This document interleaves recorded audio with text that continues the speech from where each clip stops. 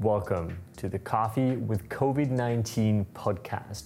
My name is Patrick Rolfe, and this is an ongoing media project where we use conversations with some of the leading entrepreneurs and thinkers within the coffee industry to try to understand a sustainable way through living together with our new reality, COVID-19.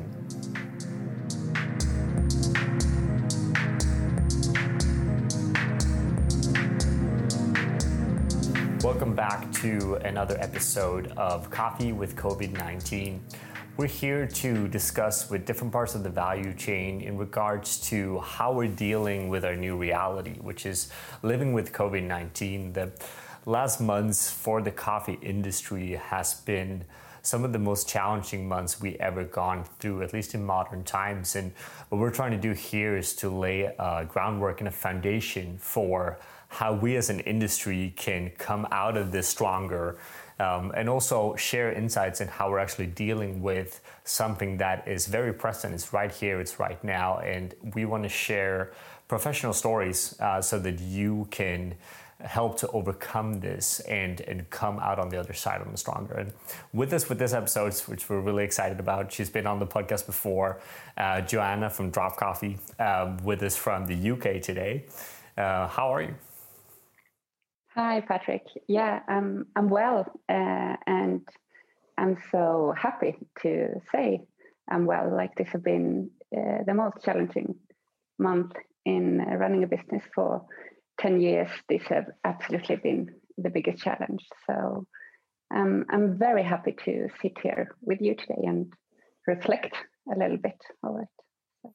And we're very excited to have you with us. And as you mentioned here, like it's a perfect time for reflections, right? As you say, it's been like some of us has been having businesses for a long time, and this is unprecedented times. Like, we're going through challenges we haven't faced before, and as an industry, it's important to come together and discuss this so that we can come out on the other side. One of the things I want to start to look into, obviously knowing that Drop Coffee is from Sweden as well, or based in Stockholm, and we all know Sweden has taken a slightly different route than other countries going through this kind of phase. I want to first try to understand what was your kind of initial thoughts? When did you first hear about this, and how did you reacted at the very beginning of this process? I do, I remember back in January, hearing about COVID and more like the virus happening in China, and me being a little bit hypochondriacal. Like, I always notice those things. But I was actually, like, in the big outbreak, I was in Central America together with my now fiance, Steven. And we first we had been in Nicaragua. We were going to Guatemala, and then further on to El Salvador. And as we came to El Salvador was closing down. And it was a bit like, it came, like it all happened so quickly. And I remember we were with Carmen Rafael da Silva behind many from Sea Cafe, behind many good coffees. And we're going to do a cupping. And we're just like, no, this just doesn't feel right. Like, shall we really do the protocol that way? Like, everything came from something that almost was made fun of to places looking down. And in El Salvador, then it was barely, like, no cases, and people were mainly going to the beach. Was a week. I should know the date, but I meant that this is in end of February. But you can check that. And yeah, things are happening fast. It feels so vast and so far away to think about it now. But yeah, and we understood that, whoa, maybe US are gonna actually close down, and we were gonna fly home through US. So it was all of the logistic and trying to find a new route to do the actual trip for setting routines for the cafe on the laptop in the morning, like meetings, trying to get a grasp of everything and just digest it from a far distance. And then I understood the idea was that I was gonna go back to England to go to a retreat. Stephen is living in England, but instead it was just like that gut feeling, like, no, this is big, like I need to go home. But still on that, with the re-trip we did, we were instead flying through Colombia. Turns out we left the very last evening. It was flight out of El Salvador. And as we left Colombia, I was on the airport and looking for masks.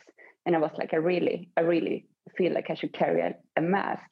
And Steve at that point, like laughing at me, like with my hypochondria. And we met a lot of other people. And it was just that, like nobody had directions what to do. How dangerous is this really? And what's happening? But I flew home and I'm very happy I followed that gut feel. And from then quarantine for 2 weeks and trying to make some really tough calls for continuing the business. What's been the main, because I mean, you guys are obviously an internationally renowned coffee roastery with international wholesale. Then you obviously have your local coffee bar in Stockholm as well, and two different businesses. I assume needing two different kind of approaches as well in terms of going through COVID-19. What was some of the first initial decisions you had to take to kind of keep them moving forward? The toughest one was the cafe that's carrying, like a cafe is way more, or at least in the setup I've done, it's more staff driven, like it's more people involved, it's many shifts, it's a puzzle, like it's tricky to work out schedule, how you separate. And in the roastery, like starting with that one was actually like easier to set up two different shifts and separate. So we were not then at that point like working together. So we only worked alone and one people at a time in the building, gloves and everything. So the inner bag we have in the box is plastic material. And like all of that were like, okay, wait, it can live on plastic for 3 days. The new research is saying now. It was trying to like the air driven we could fairly easily control, but it was really tricky to control that in the cafe. So in the cafe we were listening to like those press conferences every single day and trying to get the new guidelines and the new directions for it every day. And first thing we did this we did already when I was in El Salvador. I was just like, just remove the cups, like nobody should touch each other's cups, like we need to have paper cups and we need to keep distance. That was the first two. But we were allowed to remain open, but it's the weirdest feeling, like being open and you initially like recommend this spread in Sweden was way too big in and like uncontrolled almost. No, I shouldn't say that. It wasn't uncontrolled. It was still at the point where hospitals could control it, but we were struggling a lot with controlling older homes, and it was a massive pressure to the health system, and we should really ensure that it doesn't spread for that reason either. So that balance in remaining open, but also recommending people not to come if they have the tiniest symptoms and maybe they shouldn't come at all. Like that balance, I remember as one of the most challenging balance. It's like, shall we actually encourage people to come? And which product and in what setup can we recommend them to come and buy?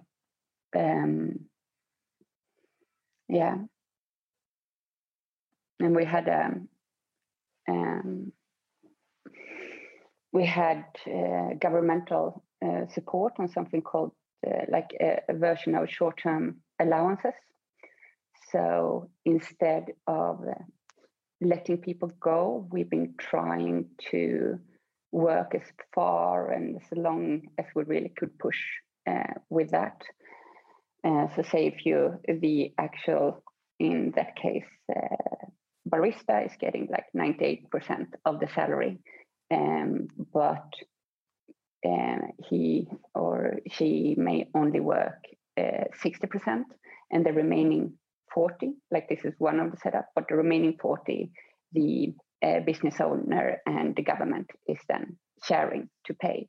So, I mean, it is a solution to keep staff, but it's extremely costly when you have an income of, we lost at the cafe, like the first weeks were just like, it was just empty. It was nothing happening. It was absolutely quiet.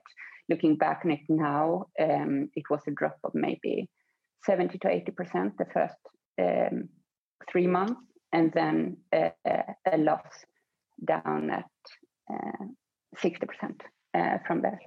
So of course, this means that we had way too much staff than we had income for. And on top of that, we are doing 2 coffee bars now in co-working space that decided to like, no, absolutely, let's like, we're closing tomorrow. Like co-working is not what you should do at the moment. So that was 2 more barista shifts. So yeah, I let people go for the first time in ever. I've given somebody a warning or 2 once, like to encourage leaving, but I never let anybody go before this. So it was extremely tough, and in a climate where where they are probably not going to be offered another job. So it was 5 people, 5 positions that needed to be let go of, and 2 have been rehired, and the others, I know they are in a good position. They came from other countries in Europe, so it actually, like, I know everyone is okay, and I feel it feels better now, but it was nothing but anxiety, like those nights and making do those calculations, and it was all about how much money can we lose. It's an interesting, it was a very challenging situation in the sense that, I mean, as a business owner, I think firing someone or letting someone go is for sure one of the most toughest decisions we have to make, right? And especially, which we had in other discussions on the podcast as well, when you actually have to tell someone to go, not because they're not doing a good job, but because financially you simply can't deal with the structure of it, right, as a company, which makes it even tougher, right? Have you had a similar reality for the roastery as well? Do you feel there's a difference in how the roastery and the coffee shops have been kind of hit financially going through this? Is either one of them doing kind of better than the other? I could use different tools for the 2, and I would say that with the roastery, I had easier to find solutions that could work and that saved the situation. The hit, I would say, were from the beginning bigger at the roastery, just like April, we're supplying a lot of people internationally, Europe more or less shutting down, and orders were just, down with at least 70% in the beginning as well. And we're a tiny team at the roastery. Like we're small. We are not in the we're not so staff driven that we needed to find other tasks to do. So why is the cafe? I couldn't, looking back on it, I'm sure I'm gonna have ways where I could see that, wow, we could have done this. I looked around and can we rent out to somebody, can we, like, what can we do? Can we do things in the evening, and so on? But really, it was more just like, let's make it just to a smaller version of what it is, and make that will work. So at the roastery, we were very blessed to have more web orders. Like, our web shop is very handmade and not pretty, and like something that would need more more investment. And so I'm just like grateful that people are there ordering coffee and trusting that the product is good. And that support was fantastic. Like, every single web order of those really went straight to the heart, and just like, okay, we have a vision, this is what we're gonna do. So that the web definitely helped.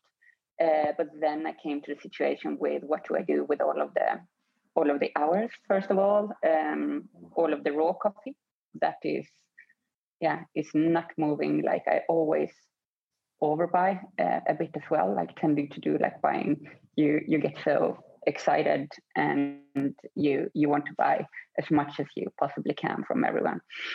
So I was sitting with coffee that I just like calculated, just like, no, this is gonna go old. So we actually had, with one of the supermarkets we had a meeting with, who were gonna do a short-term project for Swedish producer who's producing products who've been hit by COVID, as a like national supporting thing. And that's something that was so out of the comfort zone for me normally. And I didn't blink. Like, when you sit in a meeting and it's just like, this is what I need to do. I need to achieve this. I need to come to this point. Did the best sales negotiations I ever done. And I moved a lot of raw coffee that would just have gone old. So that move saved the roastery so very much. And the roastery and the cafe is actually going under one business. So I'm sitting with our end of year now, and we're going plus this year. I mean, that's very impressive, right? I think there's very few coffee businesses that are going to be able to pitch that in the end of this year, right? I think a lot of them, at least on the podcast, what I've heard is that a lot of people like kind of come to terms with the fact that 2020 is not going to be a very good year. We're going to see red numbers. 2021 might be decent, and then they kind of hope to be back on track in 2022, basically, right? So it's quite amazing to hear that there's actually someone that is making money going through this time, or sustainable in that sense, right? And I think it's interesting because I remember seeing the supermarket deal on Instagram as well, right? And I thought that was, it's a genius move, right? And it's also interesting to see how, for some companies, and again, like we all wish that COVID-19 never happened. I think there's unanimous consensus about that. But there's also interesting to see that some new doors have opened for certain roasteries, right? Like for example, the sales you're talking about now, arguably that would probably not have happened if it wasn't for COVID-19, right? And I'm curious also to think about, is this then something you're going to continue to do? Or do you feel that it was a kind of a 2020 COVID-19 rescue thing? Or is this now a new opportunity that has kind of grown into something that is going to allow Drop Coffee to expand in a different direction as well? Short reply is I would love to. Second thought is that I'm not sure that it's selling enough on the shelves. So I decided to do this with whole beans, like the exact same product that we normally have, roasted in the same way. Instead of, I would say, our roasting style is normally light to medium, and in this case I chose to write medium roast. I spoke to my previous partner to Eric Rosendahl, who's now working in the supermarket business, and he was just like, if you write a light roast of that, you're not gonna sell anything. Just like, don't do that. So I was just like, okay, let's call it medium. And of course, we produced bigger batches, and we produced, like, instead of having 2 months on best before date, we did a 4-month version. So there are compromises, but compromises I felt comfortable with, and was actually good for me to challenge myself with. I think for drop coffee, we got hit with such a hipster stamp early on, and the last at least 7 years, I've been really trying to work like with coming out to the people, and that is actually just a good product, and it doesn't mean that you need to belong to a certain. You're very welcome to, but it's not meant to be exclusive for everyone. It's a good product that should be achievable for everyone. And in that sense, a supermarket would be phenomenal. And it's interesting, some shops sold extremely well. I know from Dalarna, for example, more up north in Sweden, where I'm from, we can say that we're selling great. And yeah, you can really see like regions. In Stockholm, of course, we sold very good, Gothenburg as well. Yeah, so it's been interesting, and I was just blessed for every pallet they were ordering. I was just, like so relieved and so happy. And if I could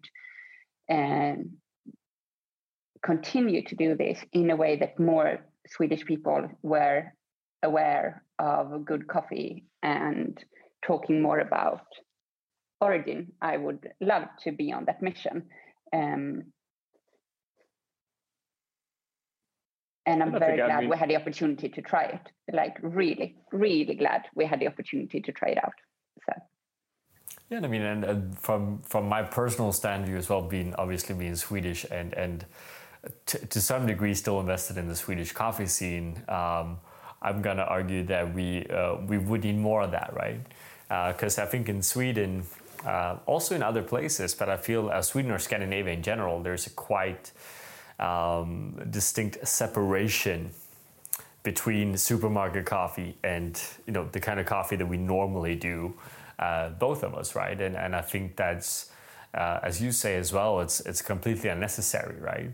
I think everyone likes great coffee. I think the consumer is more educated. I think the consumer wants fair, proper relationship with origin and also quality roasted coffee. So I see it as a great opportunity, and I think it was a very it's an interesting and it's a smart move to do as well, right? And we've seen through COVID-19, also talking to others here, that supermarkets have been doing really well. If there's anyone that has actually gone to, supermarkets love 2020, to some degree. Financially, it's been the best thing they've gone through, most of them. And it's really interesting to see a roastery being able to be as flexible to kind of identify that, okay, but where is coffee moving? I have green coffee, I need that to go out. And you need it to go out not just for yourself, but also for your farmers, right? Because if you're stuck with a bunch of old coffee, you're not going to be able to buy new coffee, right? So I think it's a very respectful action for the whole value chain, right? Where it's basically it's bigger than just the individual roastery, right?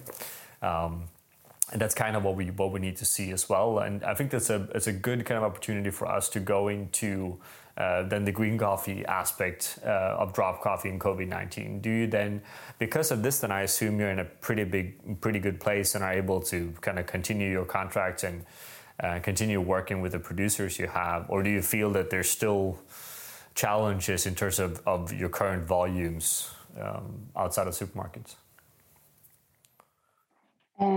So this was all Ethiopian. Ethiopia, I moved a lot, and I'm happy with. I still have a little bit of stock, but that's because I thought it would last longer, the project. So, or like we got so many more orders than we thought, so I ended up, so now I'm fairly high on Ethiopia as well, but I bought everything I have committed to, and just having that fresh crop coming in, like to actually like, okay, we're here now, we're here, like this is the way we should be on, and we are on it. Feels really good. And I have been buying, like besides this one farm I'm buying a little bit of coffee from that I didn't manage to do this year, but everyone else I've been like rather just what you're saying, like rather been extra careful, like in making sure to be able to buy, and maybe less trying to overbuy anything, but I definitely been trying to make sure everyone is in. Every single person I look in the eye and say, we're going to take your coffee. We are taking it. So it feels good. And then I know we're in for, like, this is by no point over. And I don't think it will be the exact same. Of course, like 2021, no, like it's going to be different. So we need to find that new rhythm and models that are working.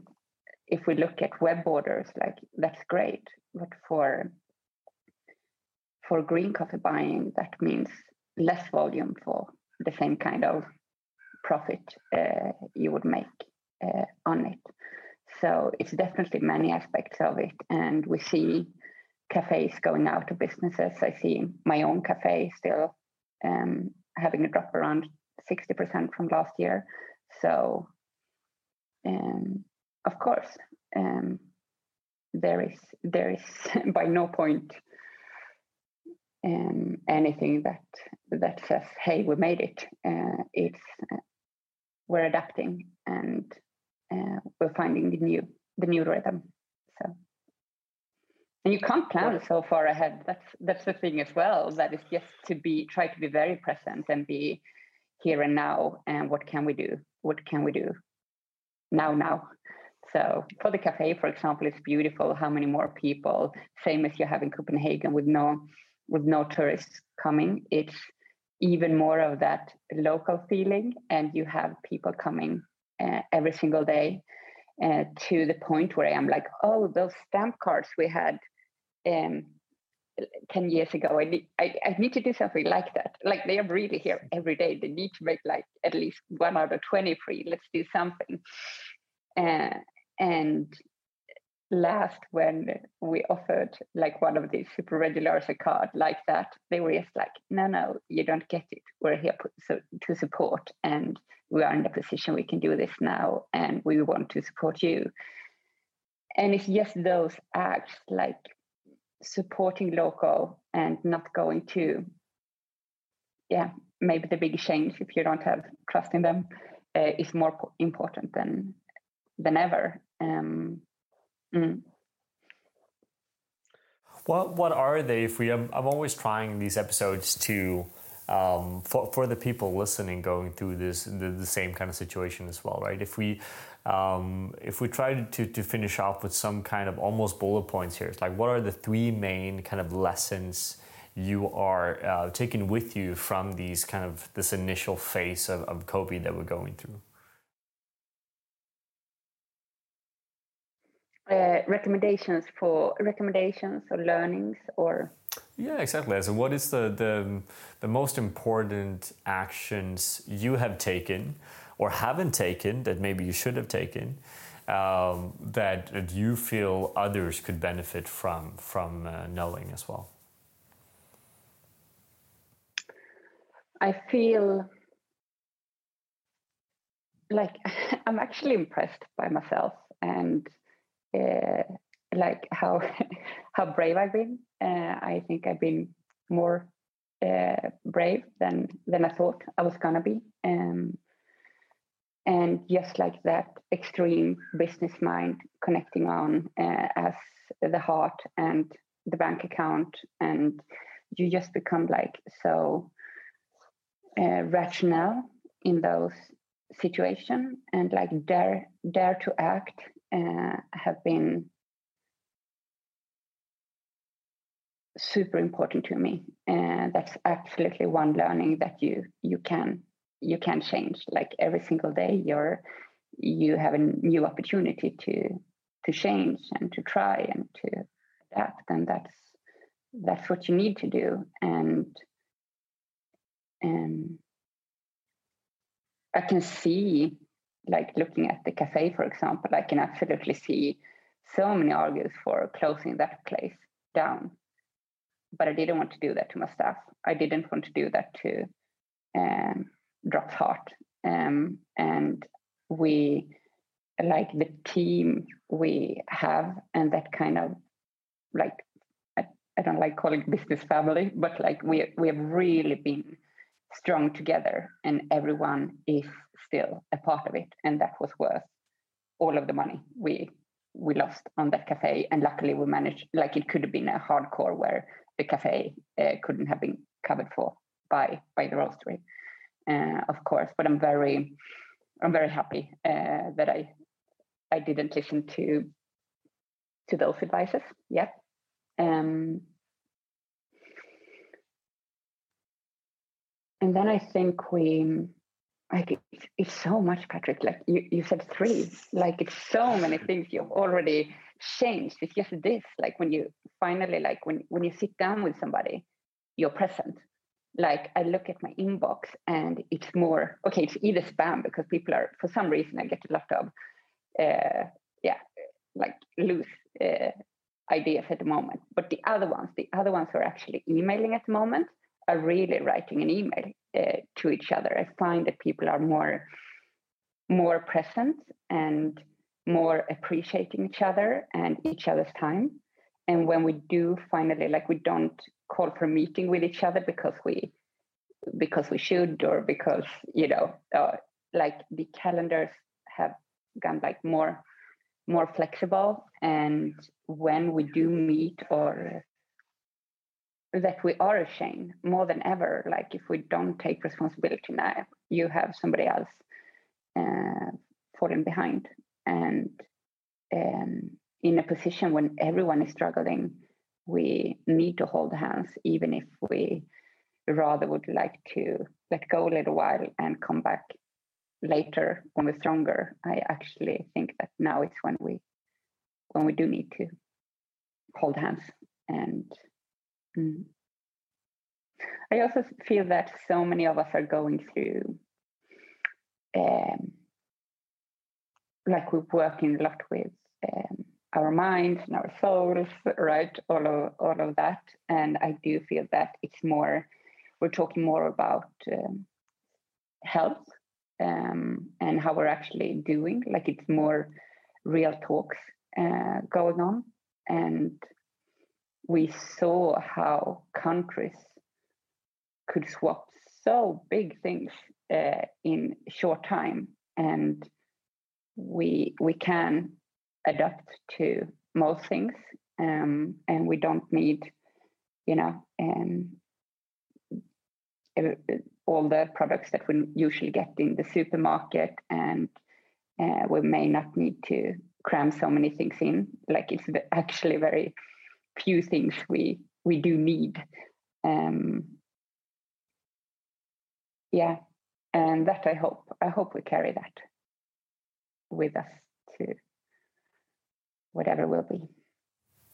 I hope so too, and I think it's a beautiful way to kind of wrap this conversation up as well. And it's for me, and I think for the other people we've been hosting here on the podcast as well, it's really a red thread in terms that everyone is going back to what you say as well, like the heart of the business, the core of the business.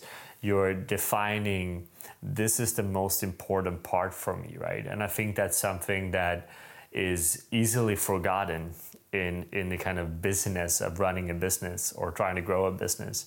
And I think it's so important that, as you say, we come back to the things that really matters, right? And that's what we're focusing on.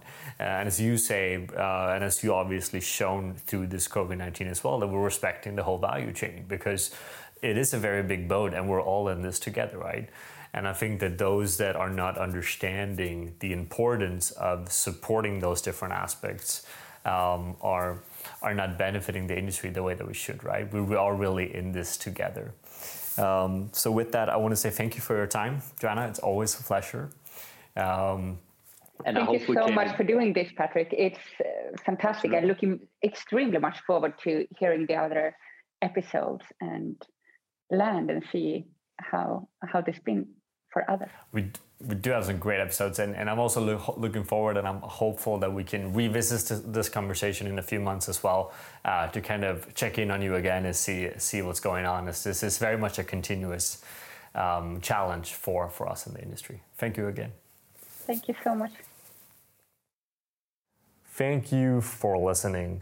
This project has been brought to you by April Media, which is an unfiltered view on the coffee industry powered by our Patreon supporters.